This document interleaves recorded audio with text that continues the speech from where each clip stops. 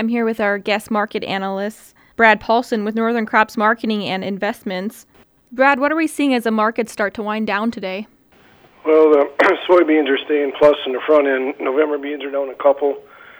Corn's down 8. And wheat was pretty weak earlier today, but it is making somewhat of a comeback here, especially in Kansas City. We did have a crop report out today. It was a little friendly to soybeans, bearish corn, and I'd call it neutral to wheat. They did raise corn ending stocks for this coming year 75 million bushels.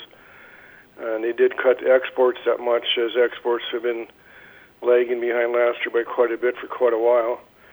They did lower soybean stocks 15 million bushels from 225 to 210 on a little better crush number and maybe a little better exports. And they left the wheat number unchanged domestically.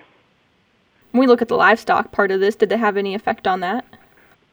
Well, the feeder cattle kind of rallied after the corn went negative. They looked like they got May feeders up $1.95, live cattle up a little bit, up 35 to 40 in the back months.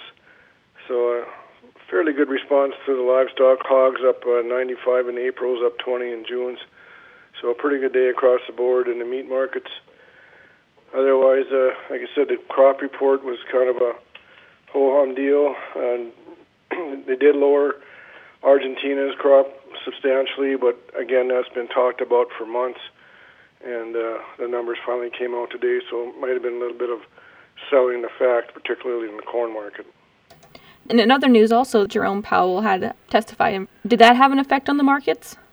Well, the stock market right now is mixed. The Dow's down 175, the Nasdaq's up a little bit.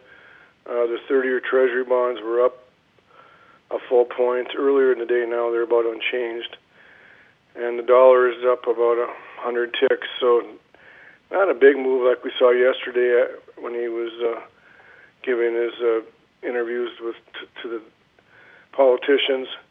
And the energy market today is weaker across the board too. That wasn't really a tailwind for grains. Crude down 80 cents a barrel, products down 1 to 5 cents in heating oil, and nat gas is down again today also. Alrighty. Anything else you wanted to add? No, that's about it. We did have a EIA report today too that showed us, pretty decent draw in crude oil, just about 2 million barrels draw. There was a draw of gasoline, a little over 1 million barrels, but a slight build in distillates for the week.